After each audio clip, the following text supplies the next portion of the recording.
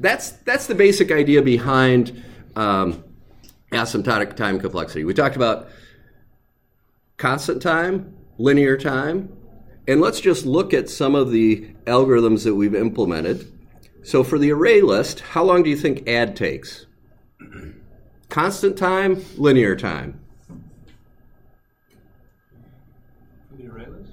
Yeah, for the array list, doing the add where we add to the back. It would depend on whether it has to increase the size of the list or not. That's absolutely right. Some of you, that's basically what I heard, except for Joe kind of projected through. It depends on whether I have to change the size of the array, right? If I have to copy all the elements over into a new array, then what? Linear time, right? Because I've got to touch every element. If I can just plop it in because I still have capacity in my array, then constant time, right? For the array list implementation we did, it's simple, right? It's linear time all the time because we're always copying. For the array list that's part of Java util, it's on average constant time. Because most of the time we just plop it in. Every once in a while we have to resize and copy all the elements over. But it's called amateurized constant time. All right, what about this add, where we specify an index? Yeah, always linear. Always linear. And we say always linear because we assume worst case. And in the worst case, what's the absolute worst index you can give it? 0. Because then, even if you have capacity, you got to shift all these elements over and then plop the new one in, right? So, worst case, add with an index, you got to touch every element. And this is from a kind of intuitive way of thinking about this. This is how I think about it. I think about, am I going to have to talk to every element? If I have to talk to every element, it's at least linear.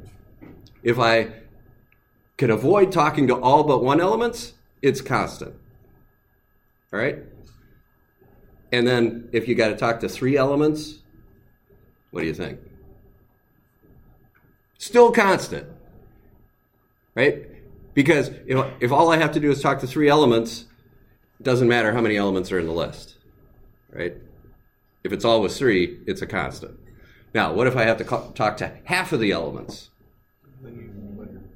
Linear, because, well, it's the same as talking to all the elements at half speed, right? So if it's proportional to the number of elements, it's linear. If it's a fixed number of elements, then it's constant. And we'll talk about some other ways, but all of these guys are either constant or linear. So let's go to clear. What do you think? Constant, right? What about contains? Linear. Worst case, you got to look through the whole thing, and insult to injury, you don't find it. Get. Constant. Index of. Linear. Stop me if you don't agree with the general consensus of the class. What about is empty? Constant. Remove? Constant. Yeah, that one. Linear. If the No, that index one's is- constant. If the index is 1, you have to move everything down. Oh, yeah. Yeah, so this is linear because you're going to have to do some shifting, right? In our version, you actually have to do a lot of copying too, right? But if I remove the first element, I got to shift the second element to the first element, the third element to the second element, the fourth element to the third element. And what I'd like you to do is just think through how many elements I'd have. Now, as that gets big, that's a lot of work, right? All right, what about remove object? Is this just linear? Here I've got to find it, which is essentially contains, which is linear. And then I've got to remove it, which is remove, which is linear. Still linear? Is it linear squared then? So is it n squared, or is it just n, where n is the size of elements? Well, you said they're all either constant or linear. Say again, Stuart? Excellent. It's 2n because you loop through everything once, and then you loop through everything again, right? So that's 2 times n rather than n squared. How would you get n squared? You'd have to have a nested for loop, right? A loop inside of a loop where you say, for the first element, go through all the elements in the list. For the second element, go through all the elements in the list. For the third element, go through all the elements in the list. That would get you to n squared. You agree with that? Yeah. And what would be an algorithm where you'd have to do a nested for loop? Well, what if you wanted to see, are all of the elements in my list unique? How would you do that? One dumb way you could do that would be to start at the first element and then look through the entire list. Then go to the second element, look through the entire list. Go to the third element, look through the entire list, right? In doing that, you are looking through the entire list n times. So that's how we'd get to n squared. Although if you also did it where the first element looked through everything, second element looked through everything but the first. Okay, so yeah. So a slightly smarter way would be to say, all right, first element looks through everything. Second element looks through everything after that, right? No point in checking the first guy because he's been cleared. Then you go to the third element and you look at everything past that. And then you go to the fourth element, you look at everything past that. So the first time you're doing n amount of work. Second time you're doing n minus 1 amount of work. Third time you're doing n minus 2 amount of work. Next time you're doing n minus 3 amount of work, all the way until you have 1, right?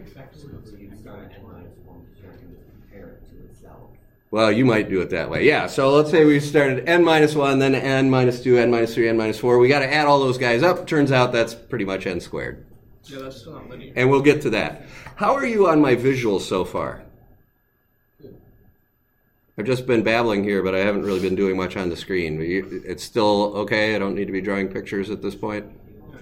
Okay, so we've got, what about set? Constant.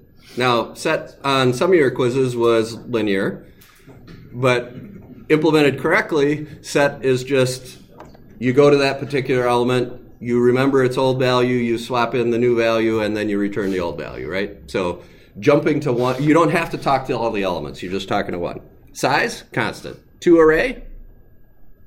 I don't really know how that works. So it depends on the size of the element. 2 array is linear, and I did an implementation that you can watch the video for or just look at the source code for. But essentially what you have to do is you have to copy all of the elements from one array to another array and return that other one. Because you don't want them to be able to remove an element or swap an element out and then have them mess up your original internal array, right? Watch that video for more details on that, because it's actually a little bit more complicated than that, but I don't want to get lost in the weeds on that. Or, I mean, I call it weeds because it's actually a very valuable crop to talk about, but it's in the wrong field.